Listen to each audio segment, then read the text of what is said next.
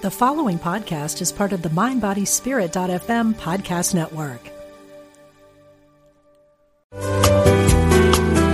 You're listening to Unity Online Radio, the voice of an awakening world.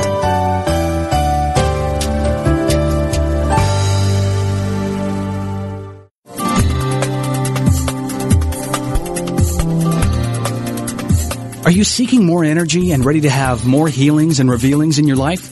Then you've tuned into the right program. For the next hour, listen in as Reverend Temple Hayes, spiritual leader of First Unity at Unity Campus in St. Petersburg, Florida, shares with you tools you can use to transform your life. She will guide you on a journey to create a life that is intentional and dynamic.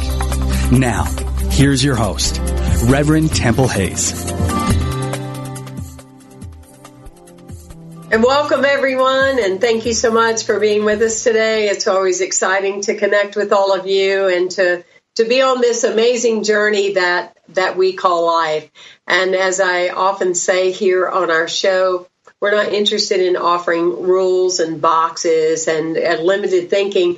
We're here to come from a place of some great tools and which you can use in everyday practical application that can immediately change and shift the potential of your life. One of the things that we all learn, work with, grow with, sometimes kind and unkind, is the idea of relationships.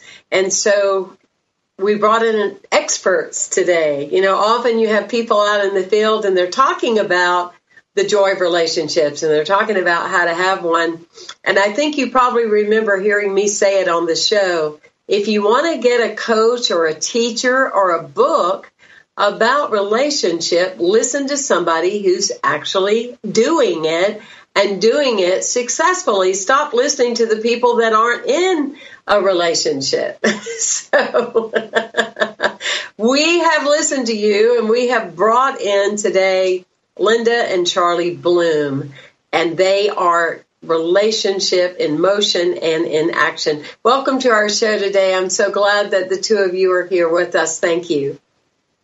I'm delighted to be with you, and thank you for inviting us. Great to be here, Temple.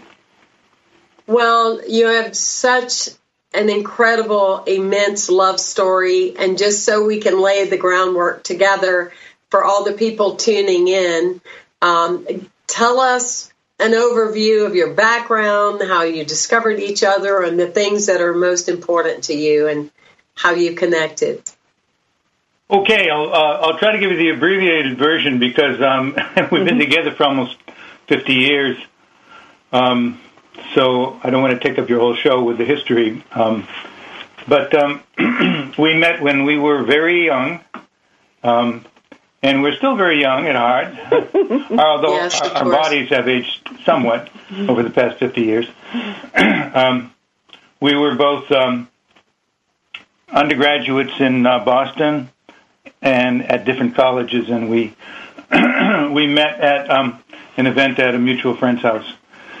And we've kind of been together ever since.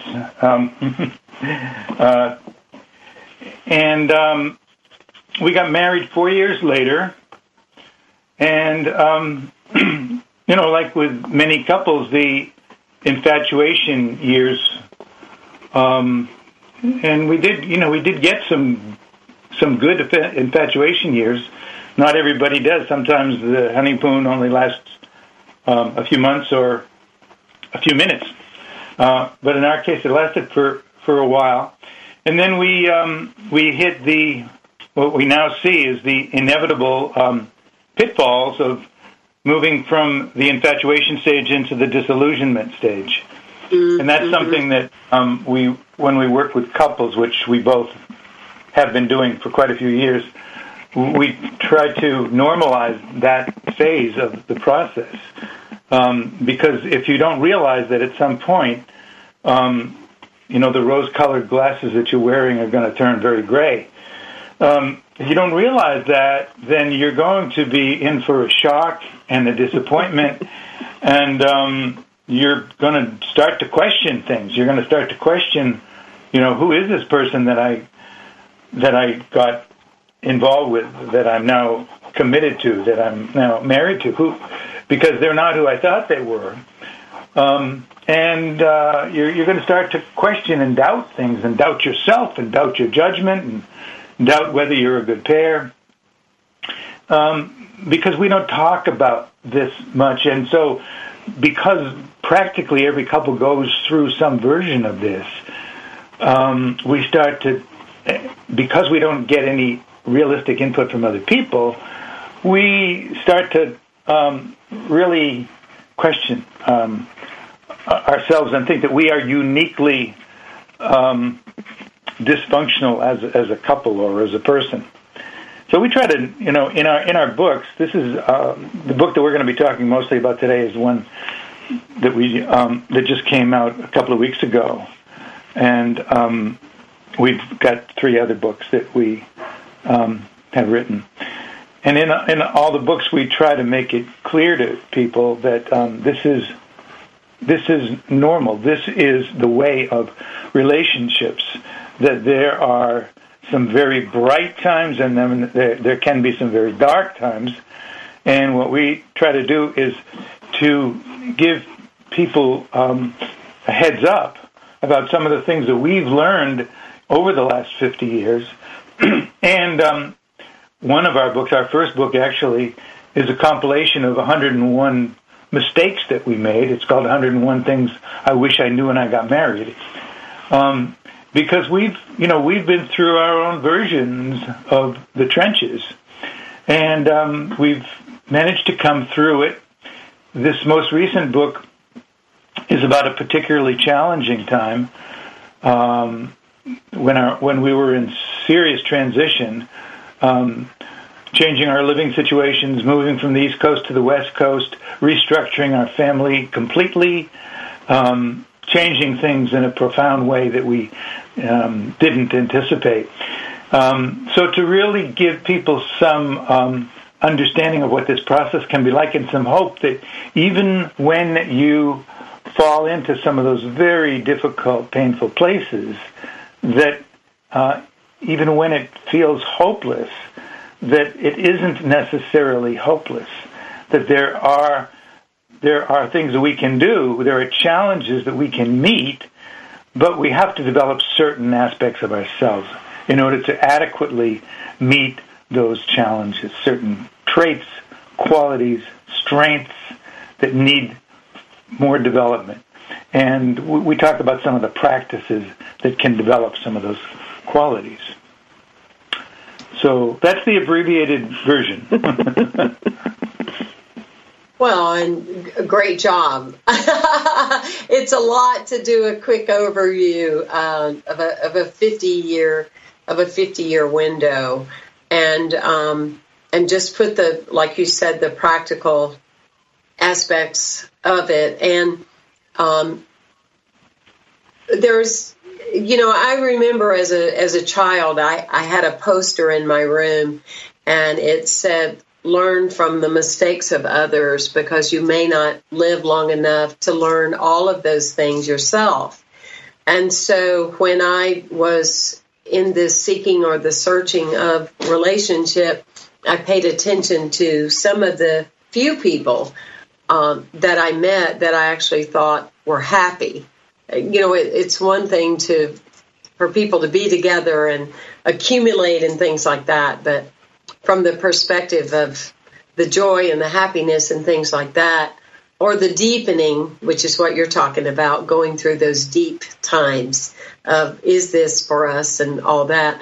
I want to just say a couple of things. One of the things that I've observed in my own life is that when you're coming into that relationship and you're infatuated, like you said, and everything is la-la, and you don't need sleep, and you don't need to eat, and you lose weight, and you're all trim and buff, and, all that wonderful stuff. And the very things that you found so thrilling and funny and energetic about the person you're with, when it starts to be the 10-year window of the same stuff and the 15 and the 20, it's like, oh, okay.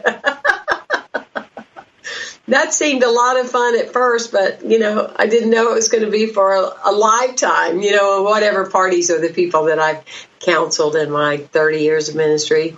And the other one that I love, and I think that this is what you're tuning into, is the healthiness of relationship.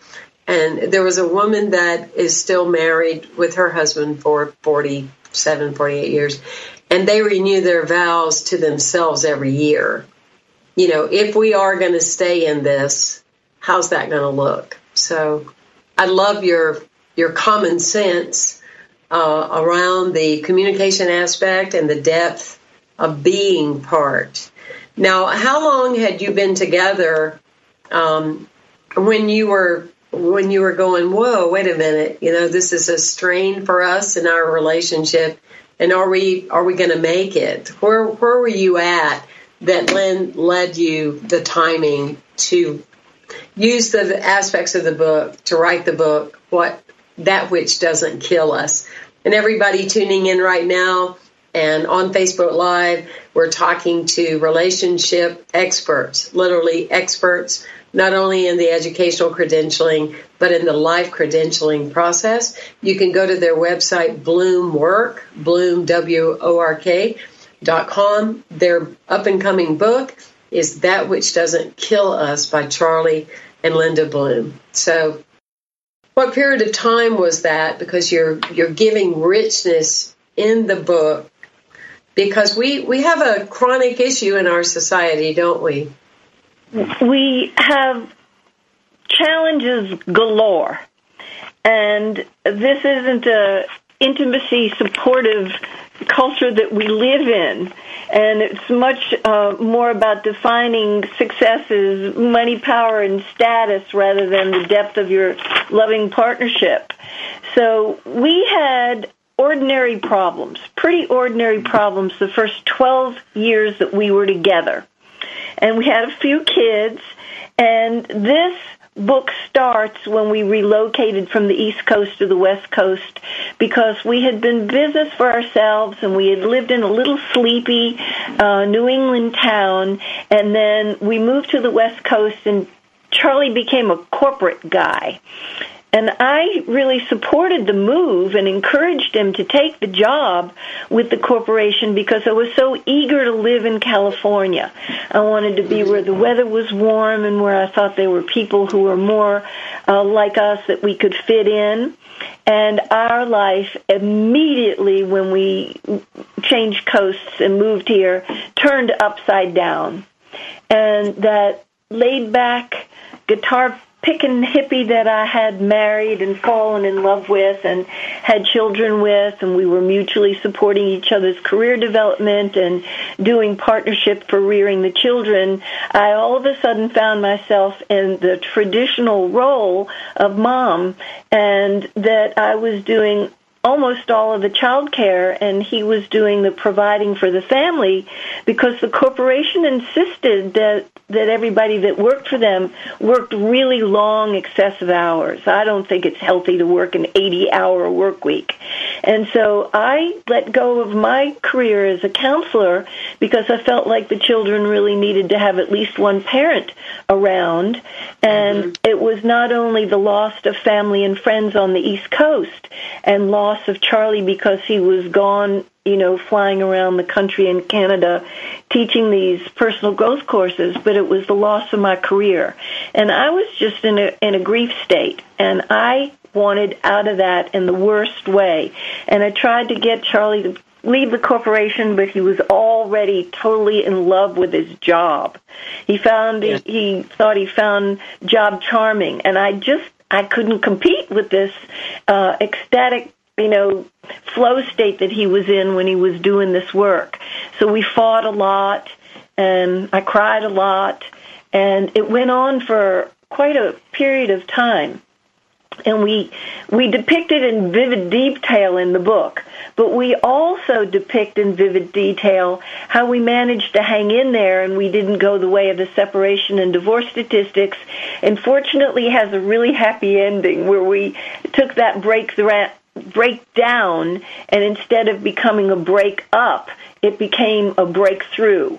So I'm hopeful that it's an inspirational story for people who are in breakdown to find the strength and the determination and the supports and the qualities and practices that will help them to not just bear it, but to make something of it as a growth opportunity for them as individuals, and also to come through as a stronger family on the other side. That's powerful. That's very, very beautiful.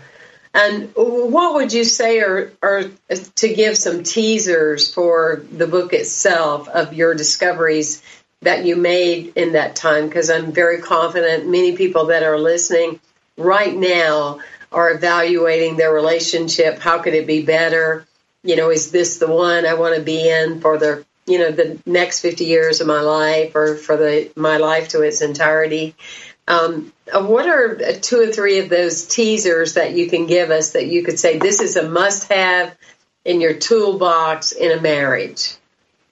Well, the word that comes up for most people when you ask them that question, because they know the answer, and it's the C word. It's communication. That you've got to be willing to hold the channels of communication open. But we learned to distinguish the difference between talking and communicating. And there's a huge difference there, because a lot of couples do talk, but the talking is not at a level that's going to really impact on the quality of the relationship. The talking may be driven by an intention. I know before we went on the air, you used that word, and that's really a huge part of what is underneath all of this, is that what is the intention when you're talking? Is it to create a connection, which is what communication does? In communication, there's a mutual understanding and acceptance and respect for each person's experience. When you're talking, it's not necessarily driven by an intent to create that level of connection and understanding. So we learned to distinguish those two, and we learned to communicate in ways that expressed not only our thoughts and our opinions and our beliefs and our judgments and our advice and those things that are very easy to access and to communicate to somebody, but we learned to reveal through our communication what our underlying experience was. We really learned to get vulnerable and to be honest about, look, this is what's going on with me now, and point the finger of blame away from our partner and point the finger of responsibility towards ourselves, to really hold ourselves as responsible agents in this situation, because it's so much easier to see their flaws and their faults than it is to recognize our own. And this takes discipline, self-discipline, because it feels better, it feels safer to be resentful and hold our partner responsible for our difficulties and our suffering than it is to say, well, but what about me? Don't I play a part in this too? The only person that we can possibly influence and change is ourselves. And yet the tendency with all of us is very strong to focus on the other person's flaws and faults. So communication, responsibility, the willingness to be vulnerable and to be non-defensive when we are communicating, these are huge things that in many, many cases will determine whether the relationship makes it or not. That's really powerful. One of our listeners is writing in, how you doing, Vandana? When you are pointing your finger at someone else, there are 3 more fingers pointing back at you. That's pretty good. Right. That's pretty good, right?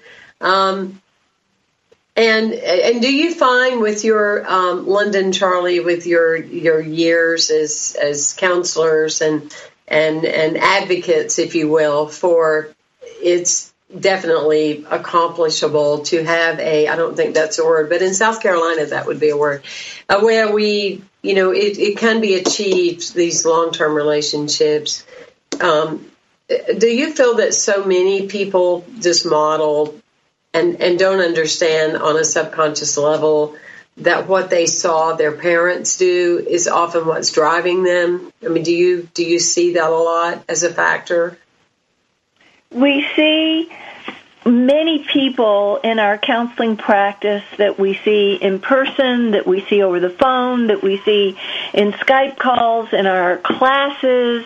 They haven't yet made that leap in their mind that they don't have to be defined by their past.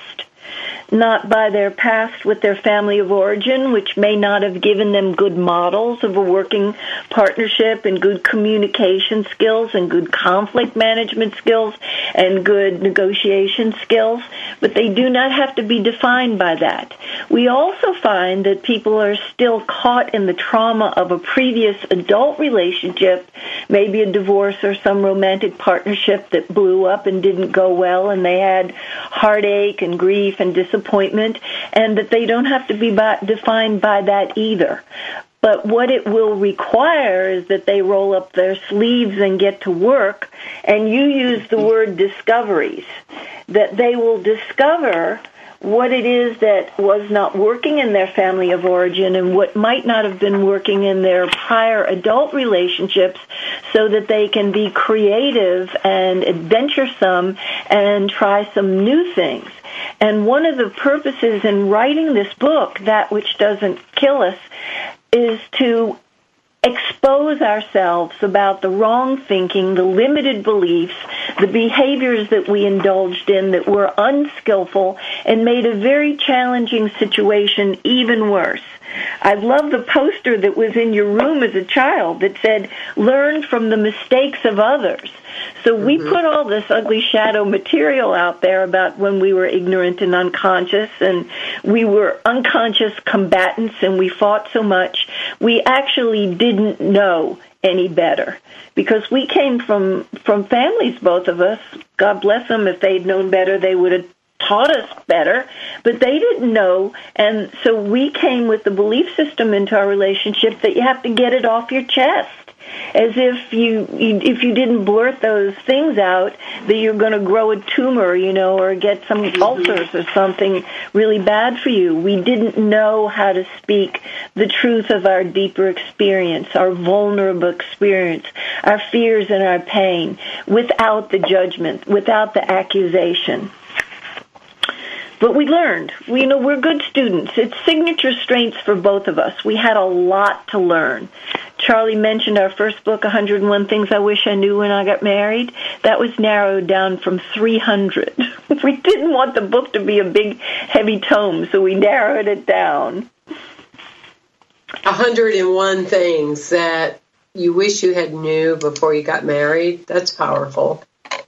Yes, and in answer to your question, and I don't know if it's a real word, accomplishable, but I believe in this, that we are able to do it, that we have the capacity to do it, that we have the good mind and the creativity and the energy and the drive and the motivation that makes learning to be in a fabulous relationship possible.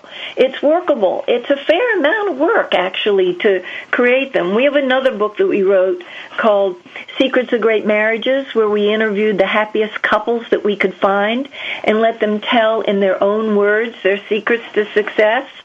None of them lucked into that marriage. They earned their way in, and they found some of the same things that we found about making the relationship a high priority, about making the relationship a level playing field where there was a certain sense of equality that makes for safety, that they had to cultivate certain qualities in themselves. A lot of us are not tolerant and accepting and patient and forgiving, and there's really a lot that we need to grow in ourselves to be eligible for a great relationship, to be able to be flexible and not attached to how it has to be, not to be run by our fear that makes us be controlling. And so we're having a couple of moments where there's space with nothing coming through there. Oops, whoops.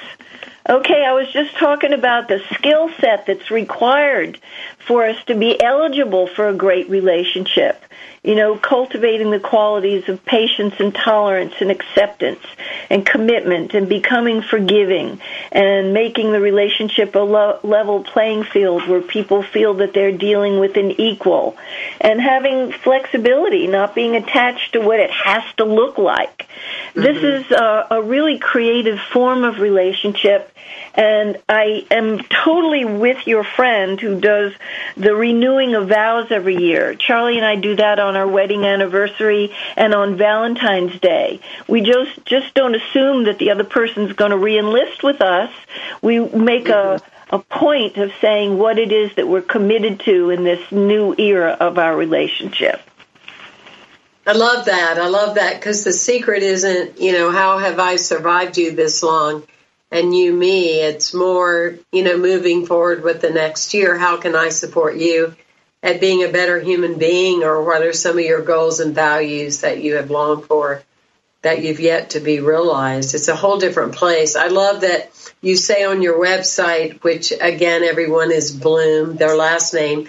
We're talking with Linda and Charlie Bloom. So Bloomwork.com. And I love one of the components on your website is you're talking about a place of living in gratitude. And, often when I'm teaching, I'm sharing with people, it's every day, I think, that we decide, am I going to focus on what I see that's working, all around me, relationship with myself, which is a big start, but all the other aspects of that, or do I focus on what's wrong? Of that. And when you're talking about that place of gratitude, it's an entirely different energy, isn't it? With a different set of eyes and a heart. But I loved that you said skill set. And it's something that it seems so common sense that most people would realize they haven't learned this skill set. They don't know how to get it in relationship, but it's well worth having it for the long-term payoff of what it can be. Yeah, I think you're absolutely right on that one. We do have, many of us have resistance to acknowledging what can seem to be obvious truth that, I'm just lacking in certain skills that for good reason I haven't picked up along the way. There's something about that causes us to feel more vulnerable than when we think that, I'm not lacking any skills. I'm just with a person who's lacking them. So it requires a willingness to really be vulnerable and to tell the truth to ourselves, like, wow, I guess I have a few things to learn here. Because as soon as I acknowledge that to myself, my fear about, am I going to be able to learn these things? And why haven't I learned them already? It seems like everybody else has. They don't seem to be struggling the way I am. So it requires a certain level of humility and courage to experience the humility of recognizing that I still have something to learn, and maybe I have a few things to learn. But when we can acknowledge that, then we can begin to challenge our fear that, maybe I'm not going to be able to learn it. We encourage people to look at other times in their lives when they have felt the exact same way, when they've been faced with a challenge that they felt like, oh man, I'm not going to be able to do this. Or they see somebody else mastering something that they would like to be able to master, but they can't because they haven't developed the ability yet. But then look ahead into the future at how you were able to accomplish that. And you were convinced, just as you're convinced right now, that you can't do this. So sometimes it can be a good thing to be wrong about ourselves. Wrong that I don't think I can do this. Wrong that there's something wrong with me. Wrong that I don't have the skills that I need. It's really so much in the perspective that you're choosing to view your situation from, the lenses that you're viewing your life from. And I know that you're very much aware of this, and I suspect that a lot of your listeners are too. Well, I'm with all of you that a committed lifelong learner, right? And we're always expanding in what we know and what we don't know, or what we felt worked very effectively, or the food we ate, or what we called love in our 30s. When we're at another place in our lives, we might anticipate or long for it to look like something, very different. So I think that we're always growing and learning. I love Wayne Dyer's statement that it's so much better to be kind than right.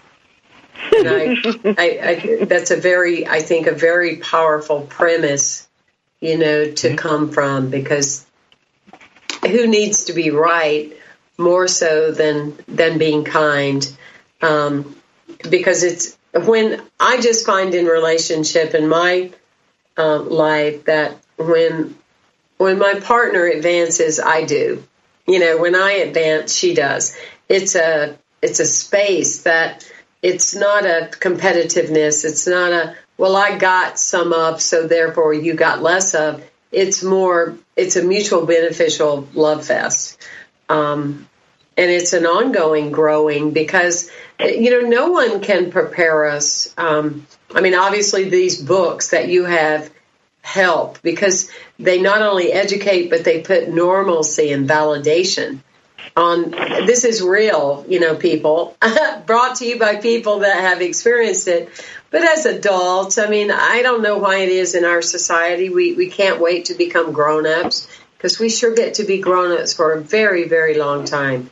And as a spiritual leader, as long as I have been, most of all in my own life, life is very complicated and complex, and we see our love mates say things like goodbye to their parents and goodbye to loved ones, and the economy changes their world. Or let's face it, there's a lot of things that we can't be experts at because we've never had the experience, right?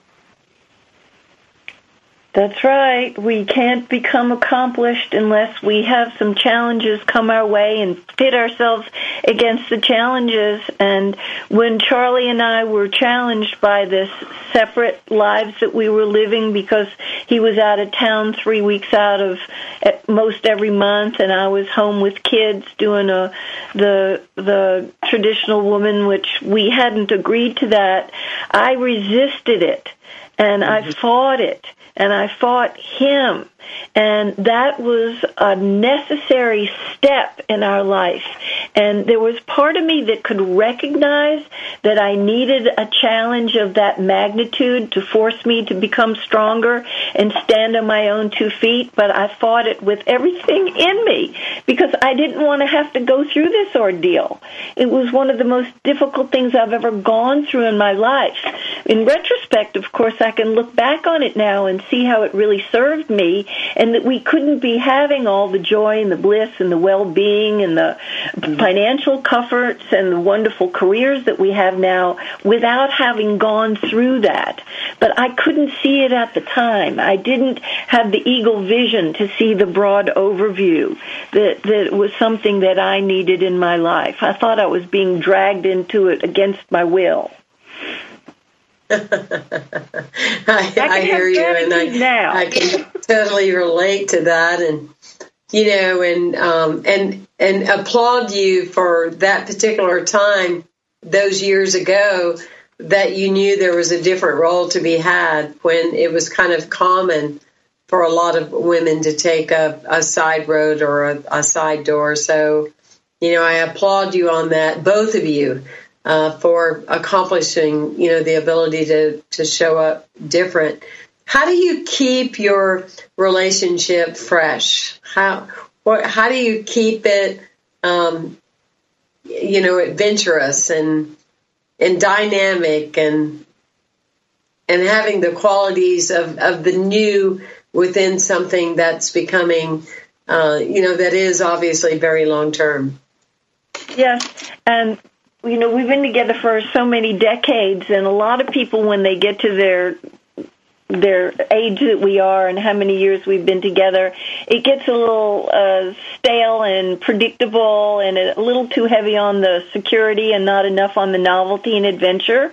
But I am inspired by the couples who are keeping romance alive well into the decades.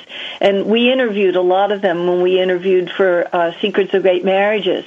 And there's research about it where they watch their brain function, and a lot of these couples that have been together for decades, they light up like the new romance couples do. I thought that was pretty exciting news.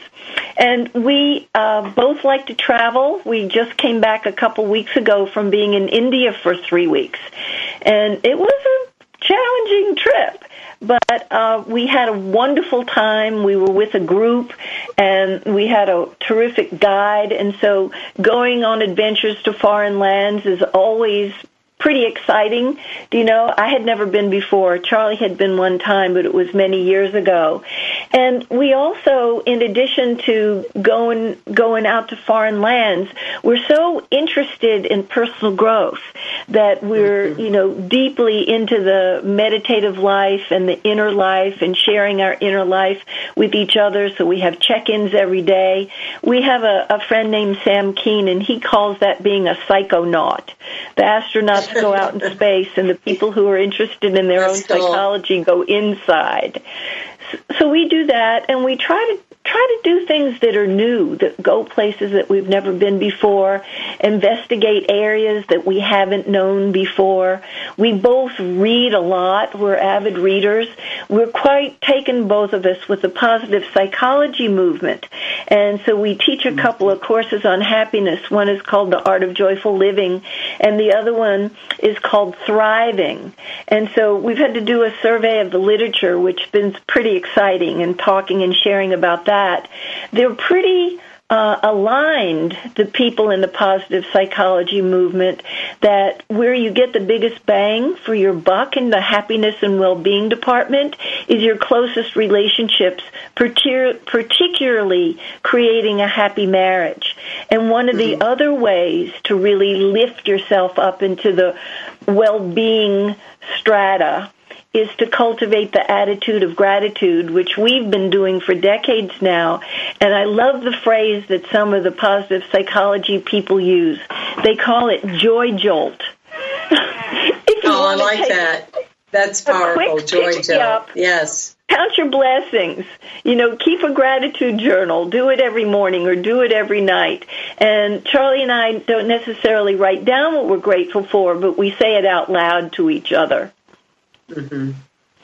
That's very powerful. Yeah, I see on Bloomwork.com that you got a raving endorsement from Marianne Williamson, which we're certainly familiar with, all of us on the radio, about the book Secrets of Great Marriages. And you're just spot on, and I love the work that you're doing, and that's where everybody needs to be, is to take advice from people that have actually done it, that have been there, done that, had their breakdowns and their breakthroughs, like you said, earlier, because you learn so much, and it saves a lot of steps and a lot of challenges that can lie ahead with the idea of relationship, is to learn from people who, like yourself, who have accumulated the information and the skill sets, and it just becomes, the formula of everyday living.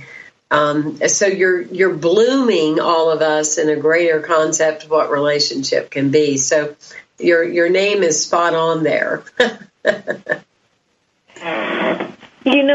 people are having trouble figuring out whether to call this book a self-help book or a memoir.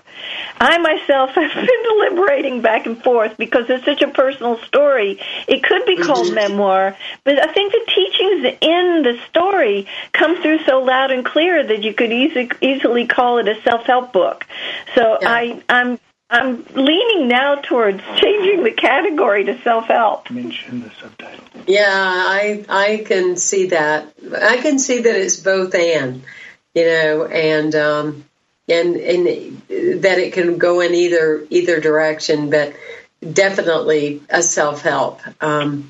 Because look at where we are. I interviewed someone not too long ago, Anthony Diaz, and I had him on the television show too, Intentional Spirit, and he is a mediator, and he wrote a book, Divorce with Dignity, and he was talking about the statistics, and you probably know them more accurately than I because it's not a field that I represent solely, but it's something like, if 60% of all the people that get married get a divorce, then you think that in the second marriage, that because of the learnings or the devastation or, wow, that wasn't fun, I'm going to do whatever I need to do so that won't happen again.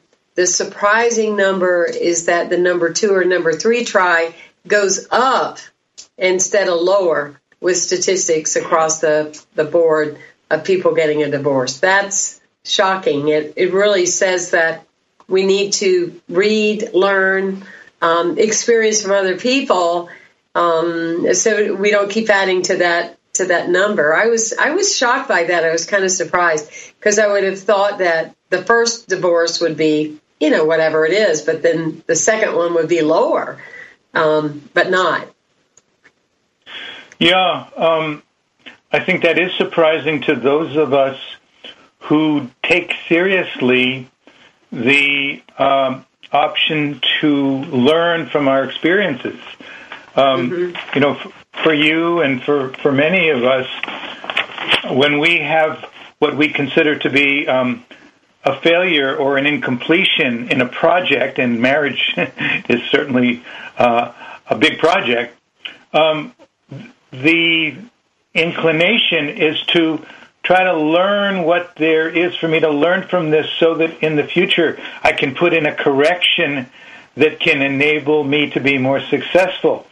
So what it tells me that the rate of divorce for second marriages is higher than it is for first, and the rate of divorce for third marriages is higher than it is for second, is that there's still an awful lot of us out there who are not learning from our experiences.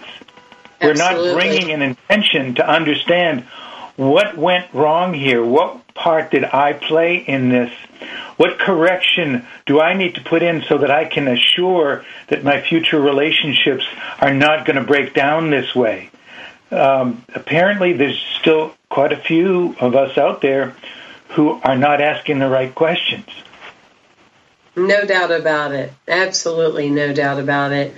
And so to have the book, That Which Doesn't Kill Us, is something to add to all of our bookshelves or our Kindle, because it's of immense value. I also love the title of your other book, 101 Things I Wish I Knew When I Got Married. I think that is just a tool to have in the toolbox as well, of the simplicity of understanding, certain dynamics. But give us another insight from your new book that we can kind of close out our show with. People seem to really like the subtitle of our book, How One Couple Became Stronger at the Broken Places. And if you talk to nurses and doctors, they say that broken bone, if you broke a leg or you broke an arm, it really is stronger than it was before the break, because the body knows just what to do to send extra calcium to the place that broke, and it does actually become stronger. But in our psychological traumas, the opportunity is there to become stronger at those broken places. Charlie and I were so disconnected during a lot of the time when he was a corporate guy, had a personality change, and he was so arrogant and full of knowing, and didn't make family life and couplehood a high priority in our life at that time. And it was a real low point of our marriage. We came away so much stronger at that broken place that we started our own business. We decided we were going to build our own dream. We would never work for anybody else that might put demands that would be too harsh on family life, and we made family life the higher priority than work life. And I think a lot of people are suffering these days from work addiction, and it's common, but it's a hidden, sort of invisible addiction in our culture. And one of the things that the book does, among many others, is alert people if they're in a system that is really not good for their family life and is really stealing energy and well-being away from their partnership. So we're here to testify that there are so many places where you can feel broken, traumatized, disappointed, disillusioned. But if you work those places, and this is no guarantee that the relationship will come through, but you've got a fighting chance for the relationship in the old form that it was in to die, and then Phoenix rises up out of the ashes, and there's a rebirth into a much healthier, wholesome relationship as a result. Wow, that's really powerful. That's really awesome.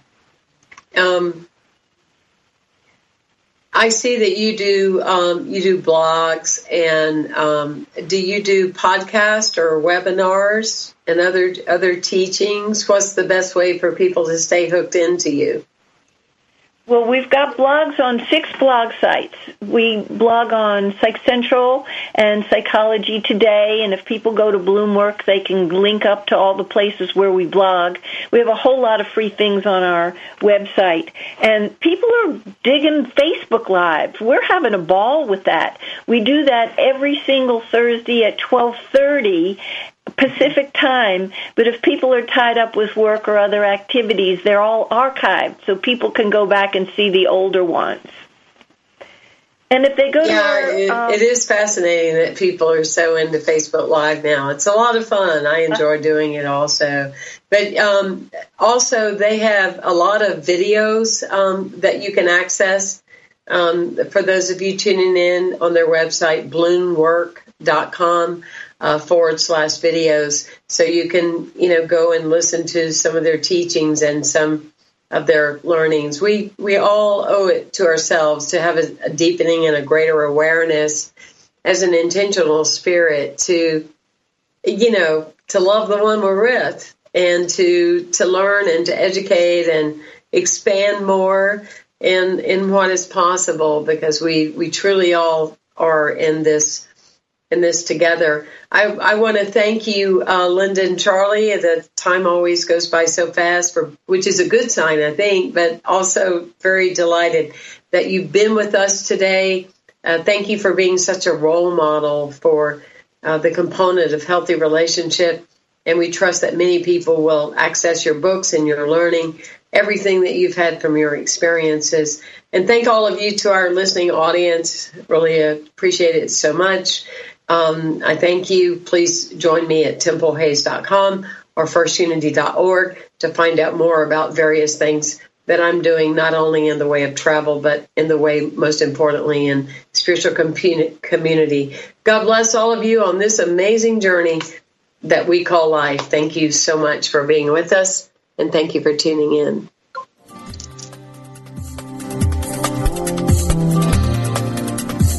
Thank you for tuning in to The Intentional Spirit, Seeing and Being with Reverend Temple Hayes. Join us every Wednesday at 1 p.m. Central for tools and simple applications which will support you from being alive to fully living. This program is brought to you in part by First Unity at Unity Campus in St. Petersburg, Florida. To learn more about this ministry, go to www.unitycampus.org or www.templehays.org.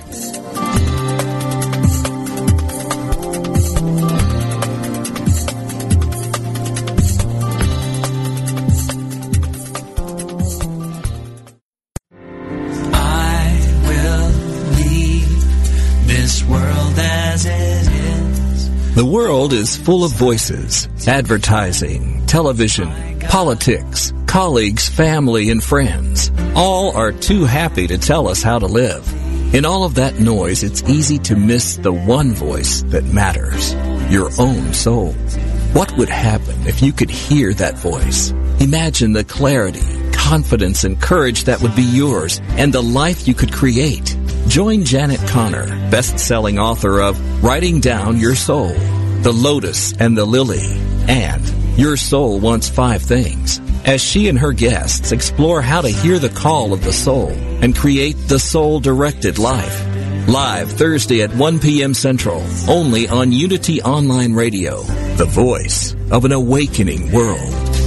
Go inside to find my God. When we think of peace, we may imagine ourselves sitting high on a mountaintop at daybreak or walking on a secluded beach while the sun sets.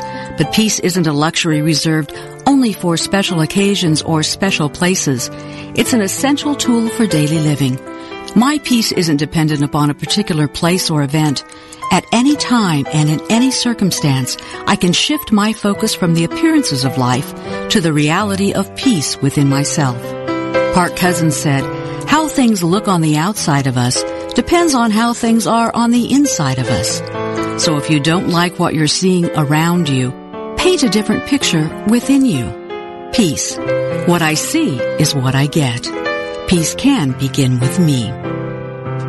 To find a Unity Church near you, please visit our website at www.unity.org.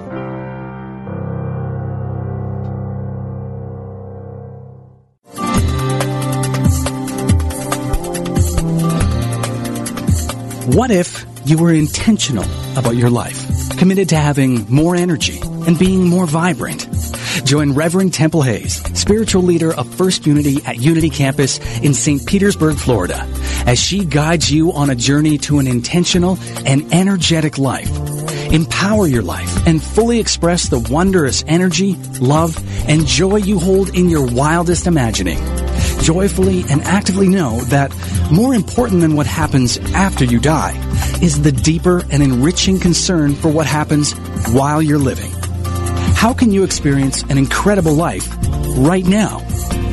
Learn how each week on The Intentional Spirit, Seeing and Being, Wednesdays at 1 p.m. Central Time, right here on Unity Online Radio, the voice of an awakening world.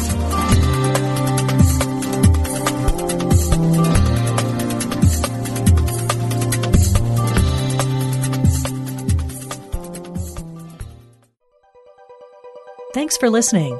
This is Unity Online Radio, the voice of an awakening world.